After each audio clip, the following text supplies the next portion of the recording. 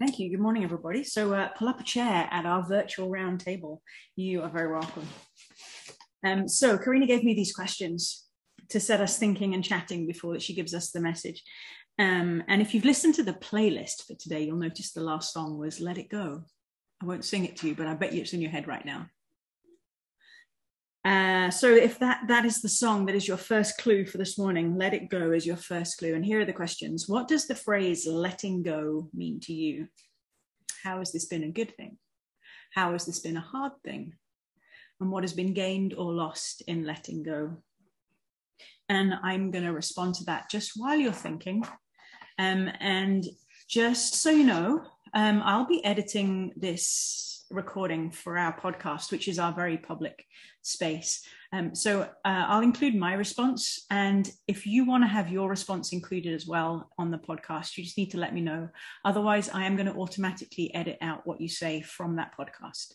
So it's an opt-in rather than an opt-out. So if you contribute in a minute and you want to be included in the recording, then just let me know that you want in and I will leave it in there. Otherwise, I will just edit out what you've shared. Okay, I'm stalling. I'm stalling because my response to this question was to run away and run away very, very far. But here we are. I chose wholehearted as my word for this year. And if you've been around here any length of time, you'll know that emotions are not my specialist subject. I often have no idea how I'm feeling. And even if I have identified how I'm feeling, I've got no idea what the word is for it. And I feel like my word for this year of wholeheartedness is an invitation to step into feeling all of it. Every part. There's a feeling wheel you can get on the internet, and I feel like my invitation is to step onto the wheel and explore the different parts. So in the sense of exploring the messy, here's what the phrase letting go means to me. You might know me well. You might have walked with me for the last 8 years or so, but if you haven't, 7 years ago, I was diagnosed with myalgic encephalomyelitis, commonly and crassly known in a very reductionist way as chronic fatigue syndrome. I have chronic fatigue syndrome, myalgic encephalomyelitis, and a cluster of other things that together reduce my capacity to about 50%. At the start, my functioning was reduced to about 1 useful hour a day, but I have rested it back. I was going to say I'd worked it back, but I think actually that's the antithesis of what it is. I've rested it back to being around 6 hours a day. And it has been a whole lot of letting go. I am a 3 on the Enneagram. I am all about doing and achieving, and I'm very capable. And this illness has kind of undermined all of that at every turn. There has been letting go in every area. Physically, I can't exercise. I loved racket sports, swimming, bike riding, hiking, all those things. They are no longer doable. Socially, it has meant letting go of extra things like hanging out, like eating meals with friends where I don't have the opportunity to lie down halfway through. Intellectually, it's meant that even if I consider studying, my brain just can't do it. I can listen better than I can read now. I can't read quite so well.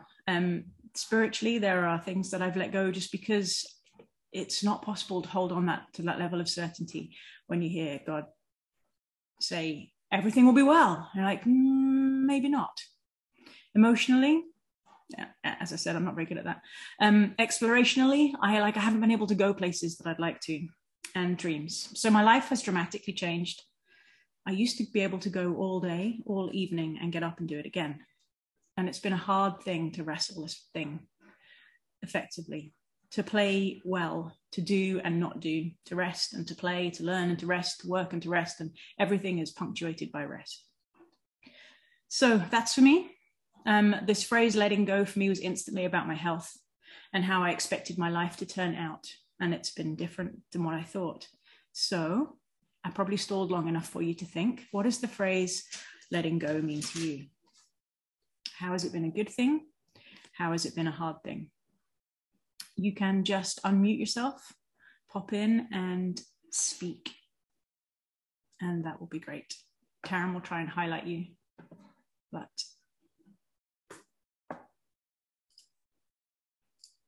I'm going to put the side-by-side gallery on so I can see what's going on as well.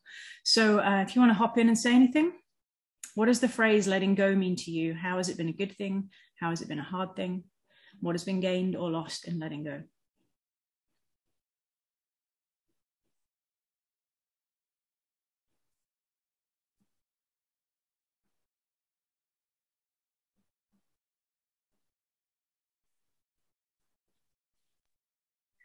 I'll pop in and say that letting go for me has been letting go of a whole bunch of religious thoughts and teachings that were not necessarily learned, but pretty much were a part of the framework of growing up in the church. So letting go means to me just saying, no, I'm not sure if I believe that anymore. And it's been a good thing in the sense that it's kept me away from a whole bunch of judgment that I used to have. That is so freeing. How's it been the hardest thing? Every once in a while, things start popping up and you kind of go, ouch. I used to act like that, say that. Now I'm not even impressed with that attitude anymore. So it's kind of a jab in the ribs that, yeah, I'll bite my lip on that one. Ask for forgiveness. What's being gained? My world has opened up so that it's very large now. The opportunity to have friendship with all different cultures and backgrounds, and the freedom to interact with anybody of a different race, color, ethnicity. Yeah, it's been a beautiful thing. Cool.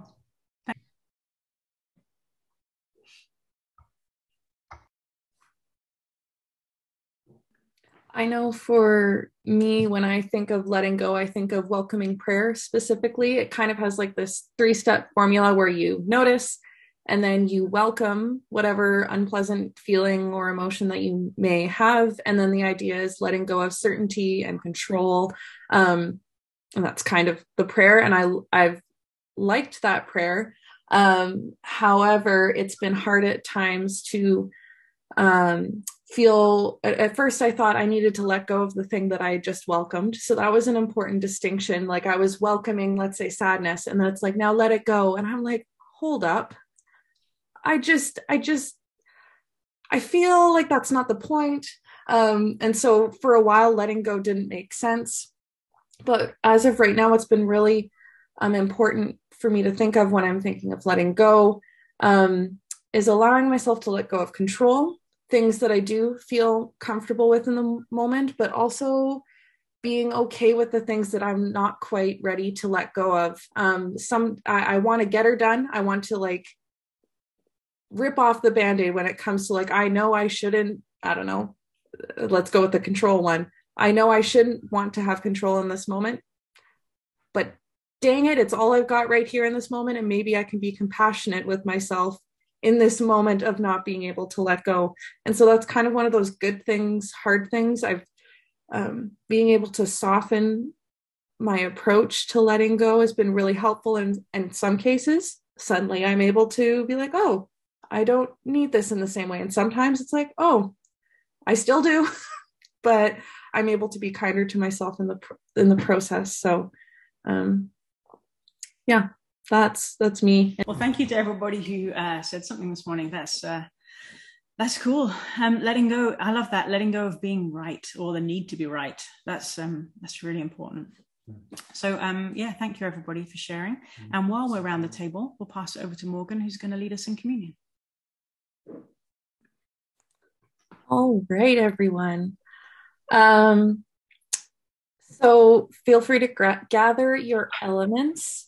Today, I wanted to try something different lately. I've been playing around with communion. I know they say don't play with your food, but I was like, they don't say anything about playing with the idea of communion. So, haha, that's what I'm going to do. The reason why I've been doing this lately is because it never quite made sense to me as a kid. At first, it was like I get to like eat bread and juice like the grown-ups. And then I learned along the way, it's like, oh, about sinful repentance. And it just wasn't a great combination for me. And so I've been trying to let go of that, tying in, adding jokes. I'm great at this. So anyways, I've been playing around with the idea. And so today I thought what I would do is I found an icon, a picture from Scott the painter, who our church is familiar with. And I just welcome you to, when we look at this picture, we'll look at it for about a minute and we'll just notice what you notice. It's colors or shapes or something that's happening in your body. You just can notice it. I know for me, I often get in my head, but I find imagery helps get out of my head. So you can just notice those things. And then I'll close off with a way so you can know if you haven't eaten your elements yet, you can do that so it's not awkward and you're shoving it in your face. But yeah, I'll start that right now and we'll try it out. So hopefully that's working for you guys.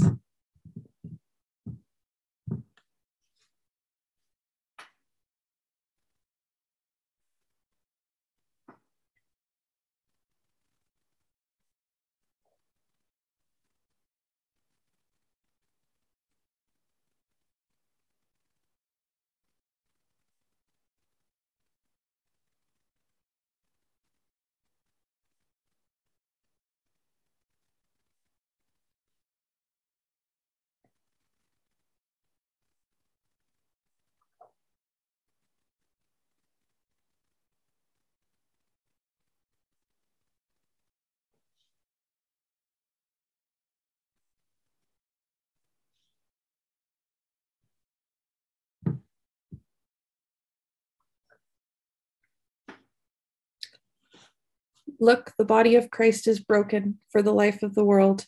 Here is Christ coming to us in bread and wine. Take and eat.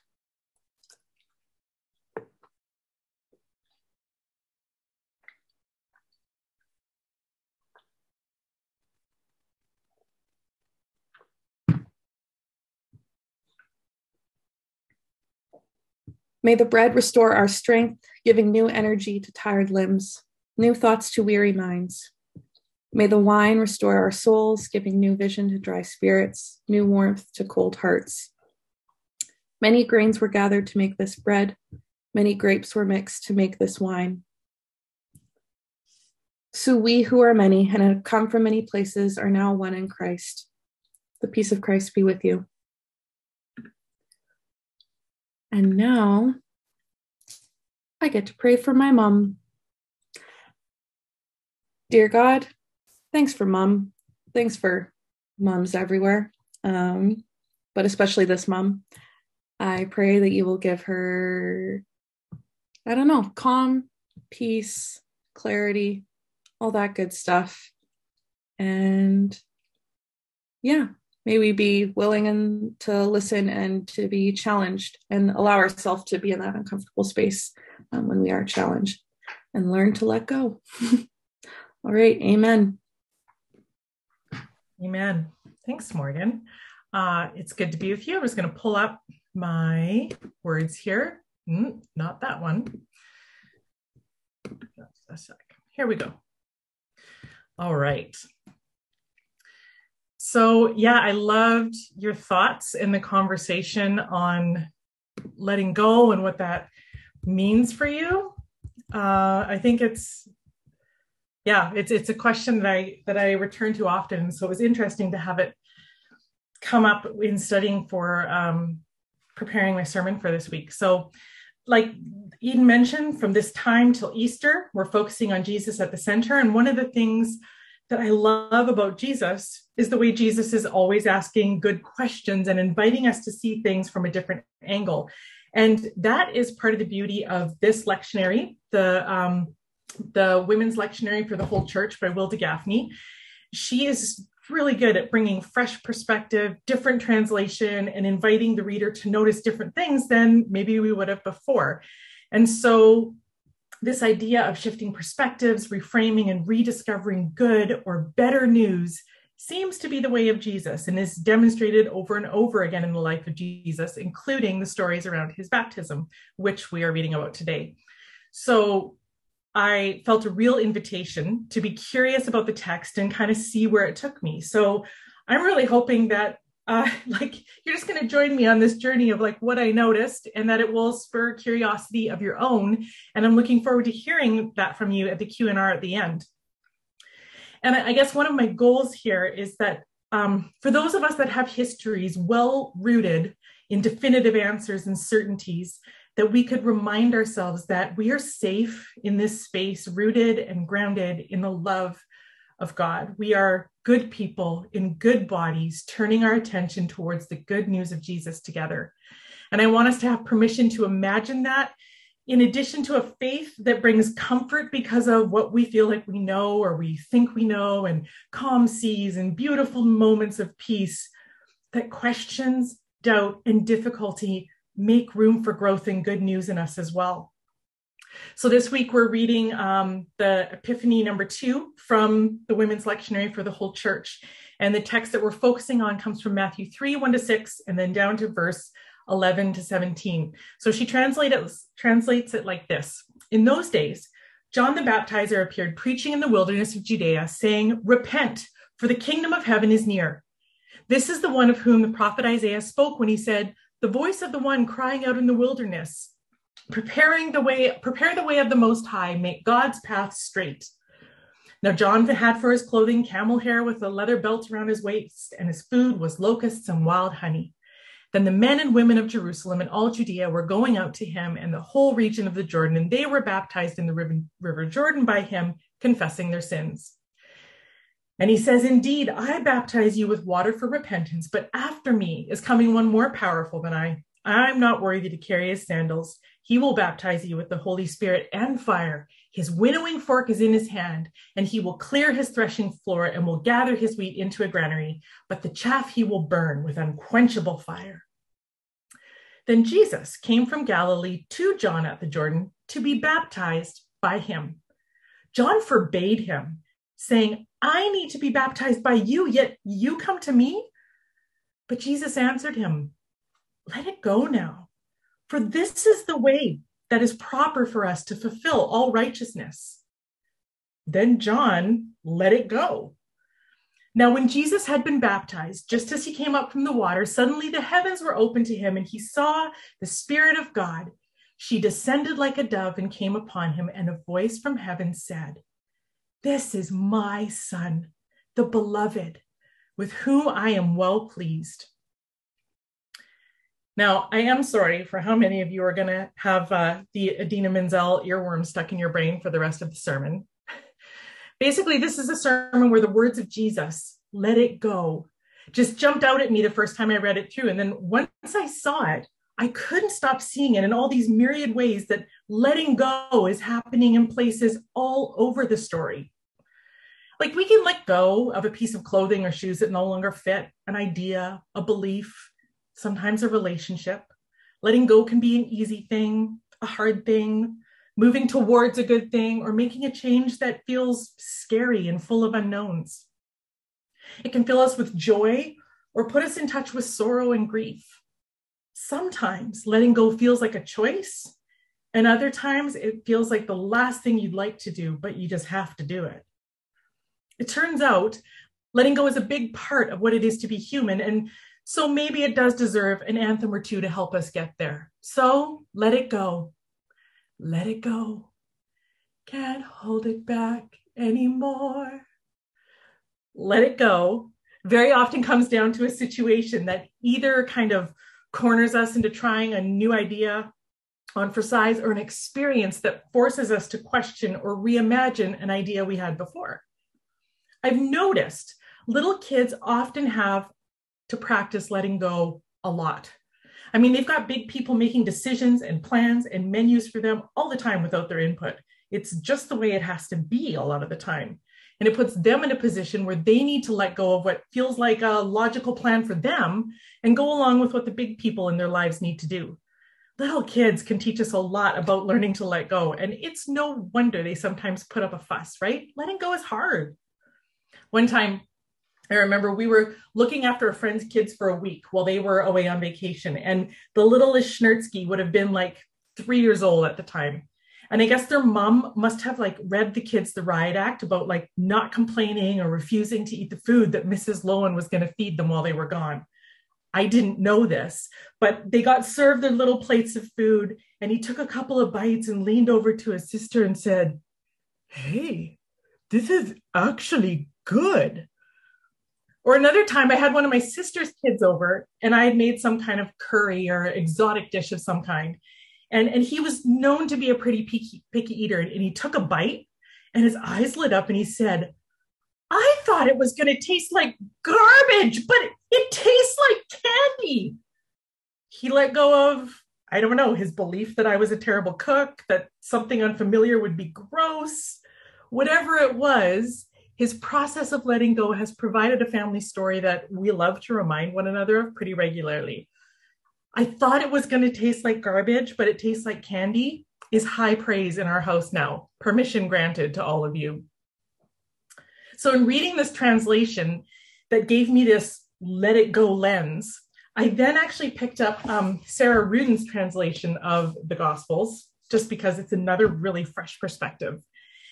And her translation says for this in verses 1-3, "In those days, John the Baptizer arrived in the wasteland of Judea. He proclaimed this message: change your purpose because the kingdom of the skies has come near. This, in fact, was the man spoken of through Isaiah the prophet, who said, the voice of someone shouting in the wasteland, prepare the Lord's road, make his beaten path straight." The first thing I noticed was that it says, change your purpose, for the kingdom of the skies has come near. I loved this. And I couldn't help but wondering if those who had come for John's baptism were drawn to this message. I mean, they'd been surrounded and steeped in a culture within the church and within society that, valued this hierarchy and sorting between the clean and the unclean, the wanted and the unwanted, the holy and the unholy, the in and the out. And I can just imagine what a compelling invitation that would have been for those who are often in chronically powerless and hopeless circumstances. Change your purpose. The goodness you are hoping for up there one day has come near. Very often that phrase, change your purpose, is translated as repent. And when I hear that word repent, my old programming kicks in. You filthy sinner, wallow in misery at how terrible and worm-like and sinful you are, because God is coming back to get you at any moment. Good news? Hardly. But by this letting go lens, it lets me see something different. And it starts with letting go of certain definitions and understandings. So the good news of Jesus got better when I let go of the idea that repentance is rooted in condemnation and instead embrace the liberation that repentance is really just the result of letting go, being freed from bad ideas that lead to bad practices and behavior. The letting go of repentance changes your purpose from self-protection from an angry God to the invitation of healthy attachment, where you are welcomed into a life of letting go and participating with God in bringing wholeness, restoration, and the justice of heaven from the skies into the world right now. That's super motivating and inspiring for me. I spent so many years reading the Bible and praying for God to rescue me. And it's not to say that there's never an experience of being plucked out of difficulty and placed into goodness and delight. But if the kingdom is near, within reach, and we aren't just waiting for the sweet by and by while we throw up our hands and say, well, it's all supposed to go to hell in a handbasket before Jesus reappears. Let's just wait for the pearly gates. If the kingdom is near, what is my part in making way for that? What if things are getting worse because we've not realized that we're the ones we've been waiting for? given permission to create a good news world right now. I've had to let go of my damsel in distress theology and figure out that we are God's plan A to bring about God's justice and righteousness to the earth. Picturing the kingdom of the skies coming down within reach sounds a lot like good news for those that are suffering right here and now. But make no mistake, letting go of "I'll fly away, oh glory" will cost you, but it might also set you free and make the world a better place. In Ruden's translation, it also says, "The voice cries out from the wasteland, prepare the Lord's road, make the beaten path straight." The idea here is that this is a well-worn path, and it's one that God travels, bringing people from exile back into the promise. For the people of Israel who long had stories after stories about their cycle of like displeasing and disobeying God and having to be sent away and then sent into exile and learn their lesson and then be granted passage back into the promised land where God was finally happy with them, only for them to do it all over again. I wonder if this context made them rethink that picture. It's like I can almost picture the voice shouting, "You've wandered into the wasteland again. You think you're lost forever and separated because you've earned it or you deserve it. But listen, this is God's well-worn path and she is coming for you." Like, what mother would leave her kids lost and alone in a wasteland? How lost can you be if you're with your mom? Not very. Wouldn't that have been good news to be reminded of? A chance to let go of some limiting and unlovely beliefs? And I just want to pause and just say, I know that the wasteland feels like the land God forgot sometimes. Have you experienced that? May I interest you in some lament? That's allowed too. You've wondered what you did or how to get out, but what if we knew that even in the wasteland, even in our lament and frustration, that God is there? It's like the psalmist said, "Even if I make my bed in hell, you are there with me." When things get hard, and they will, when we feel alone, and we do, when we get lost, and we can, God's well-beaten path is not away from us till we get our crap figured out, but it comes toward us in our loss, our loneliness, and our pain, and walks with us as we find our way home again. And maybe we don't always get what we expect. Sometimes the journey is not one that we want. And I think it's okay to say you don't always like the wasteland you find yourself in. But I just wonder, the people who heard Isaiah's proclamation, what would they have to let go of so this truth of God being towards them and bringing them back could sink in? What would you have to let go of if you knew that wherever you find yourself, even in the wasteland, that you don't have to walk it alone? What would it be like to believe that's true? Who would become the face of God to you? Could you let it still be the wasteland and experience God? Could both things be true? The verse continues. "Now John had for his clothing camel's hair with a leather belt around his waist, and his food was locusts and wild honey." So here, we're letting go of the idea that John was cool and part of the in crowd of the religious system of the day, yeah? He was weird. And if you feel weird, welcome here. You belong. Anyways, carrying on. "Then the women and men of Jerusalem and all Judea were going out to him and the whole region of the Jordan, and they were baptized in the river Jordan by him, confessing their sins." I wondered, what would it be like for people, especially the women who had very little choice and very little agency, to choose the baptism that didn't require access to the temple, but happened in the flowing, living water of the wilderness? What would they have had to let go of? It continues. "I baptize you with water for repentance, but after me is coming one more powerful than I. I'm not worthy to carry his sandals. He will baptize you with the Holy Spirit and fire." This is actually back to Gaffney's version here. "His winnowing fork is in his hand, and he will clear his threshing floor and will gather his wheat into a granary, and the chaff he will burn with unquenchable fire." Am I the only one who grew up and heard this part and thought, God's going to separate the good people from the bad people? Oh God, I hope I'm one of the good people. Well, here's something that might help you let go of that idea. It talks about the wheat and the chaff, right? Did you know that chaff is not its own thing? It's not. Chaff is the scaly outer protective layer of a seed. It's necessary to protect the corn or the wheat or whatever in its development and growth. But when the plant is mature, the plant needs to let go of the chaff to make it fit for human consumption. Chaff is something that in maturity no longer serves the wheat. Maybe you're like me and you have parts that protected you and kept you safe while you were growing, but you no longer need it. It's not serving a purpose anymore. And I just know, like, if you spent any time in spiritual direction or therapy or coaching or just with a really wise friend, sometimes you'll realize you have ideas, beliefs, or ways of beings that made sense for keeping you safe when you were growing. But now it's not serving or helping you because you're grown up now. You can let it go. And to be baptized with the life breath of God and with fire, maybe that's actually a good picture of what freedom and purpose for the wheat looks like. Chaff is not the wheat.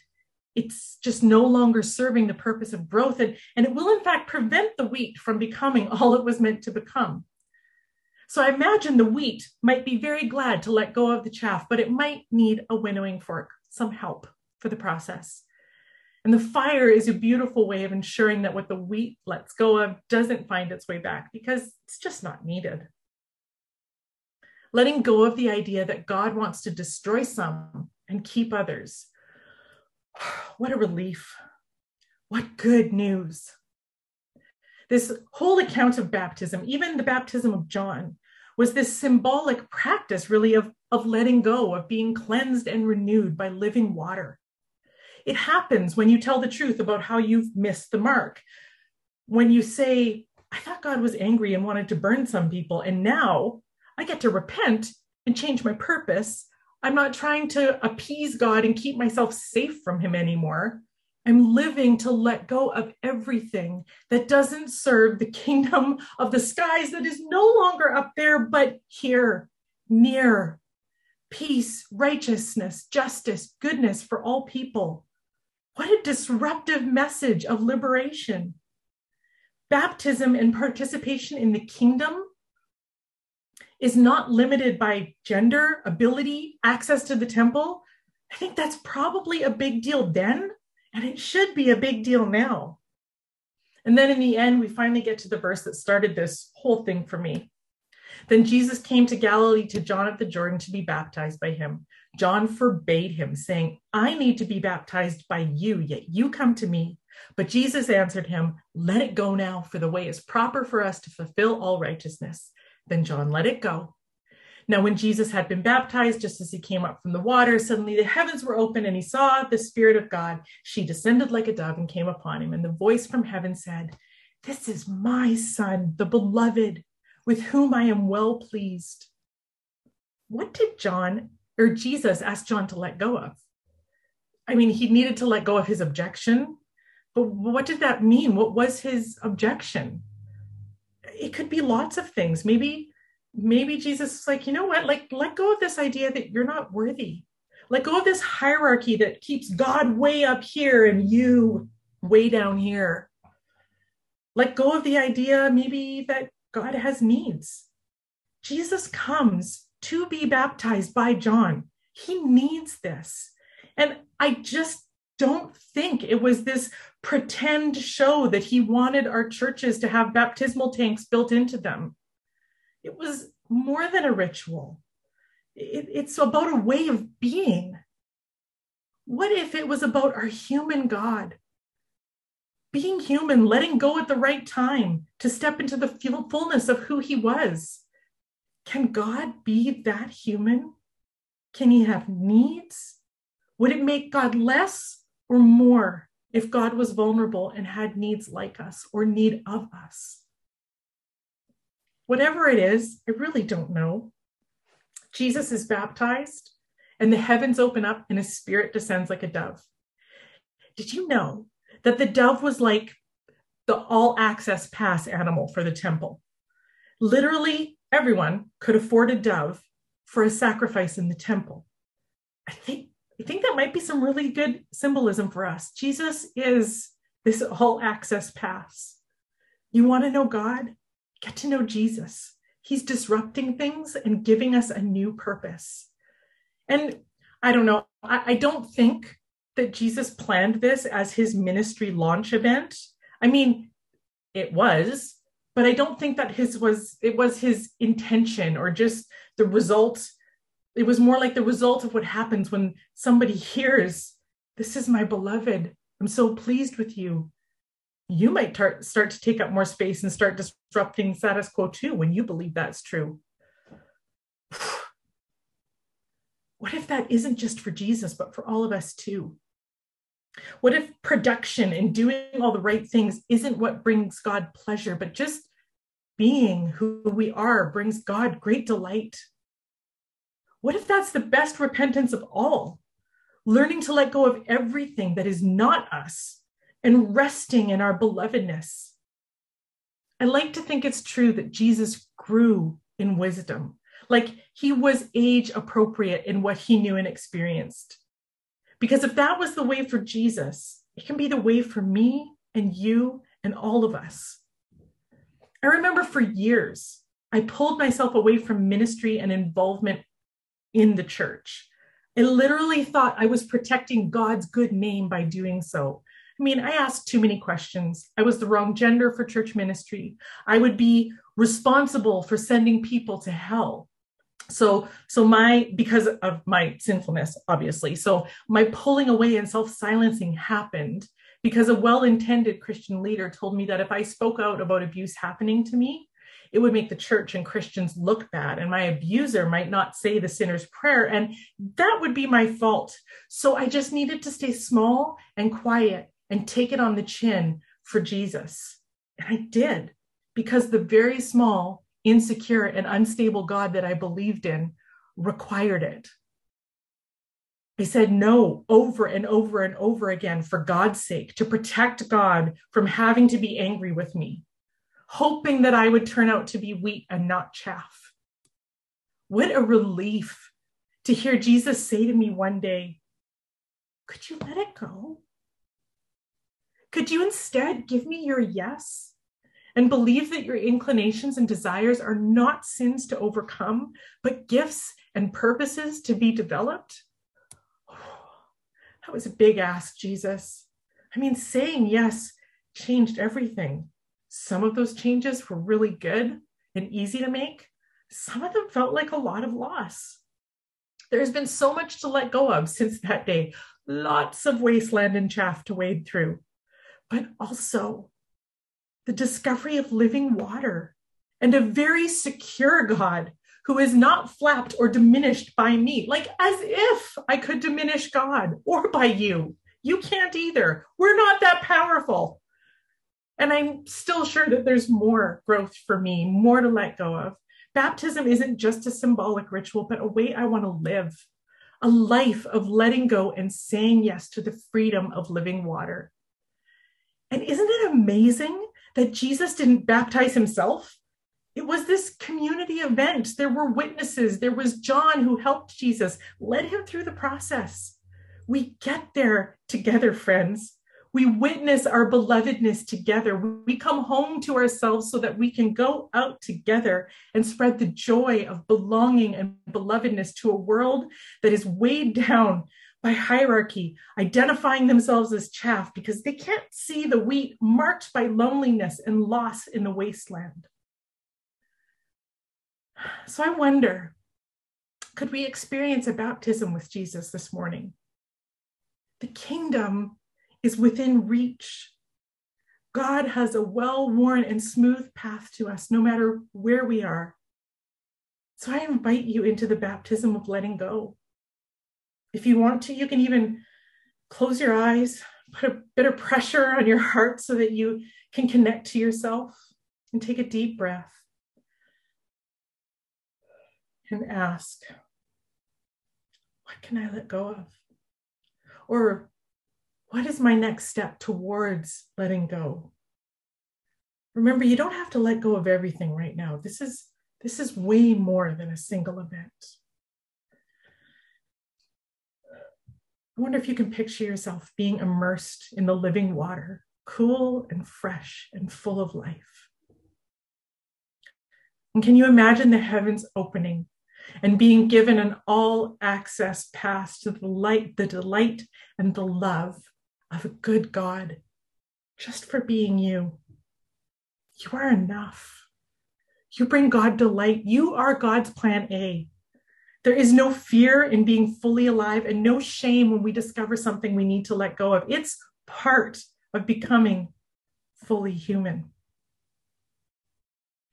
So let's pray together. God, we thank you for this morning and for all the ways you are with us in our letting go. May we be aware of how we are safely rooted in perfect love, and there is nothing we could hold on to or let go of that can change your posture toward us or your love for us. And for all those little objections that would like to insert themselves in here to disqualify us, even those things do not have the ability to change the dignity, worth, and value God has already conferred on us. We are your beloveds, God. We're your favorites, and we are learning to let go. Christ, have mercy. Amen.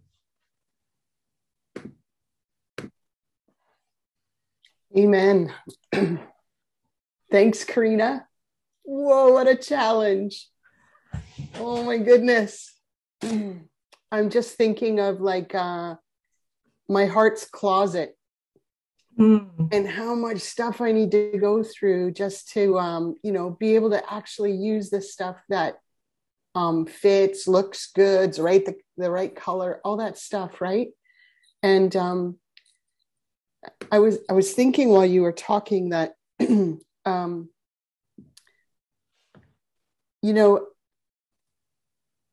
letting go for me sometimes has been like a dog with a ball in its mouth, and someone like God is trying to grab that ball out of my mouth, and I'm just gritting my teeth, right? Yeah. I will not let go, and my head's getting like shook around. And anyways, it doesn't have to be like that. I can go into the closet of my heart with Jesus, and he will like Marie Kondo himself into my heart and all that needs to come and go and what brings joy and what doesn't bring joy. Anyways, that was a good challenge, really good. But I think we'll call it a day now.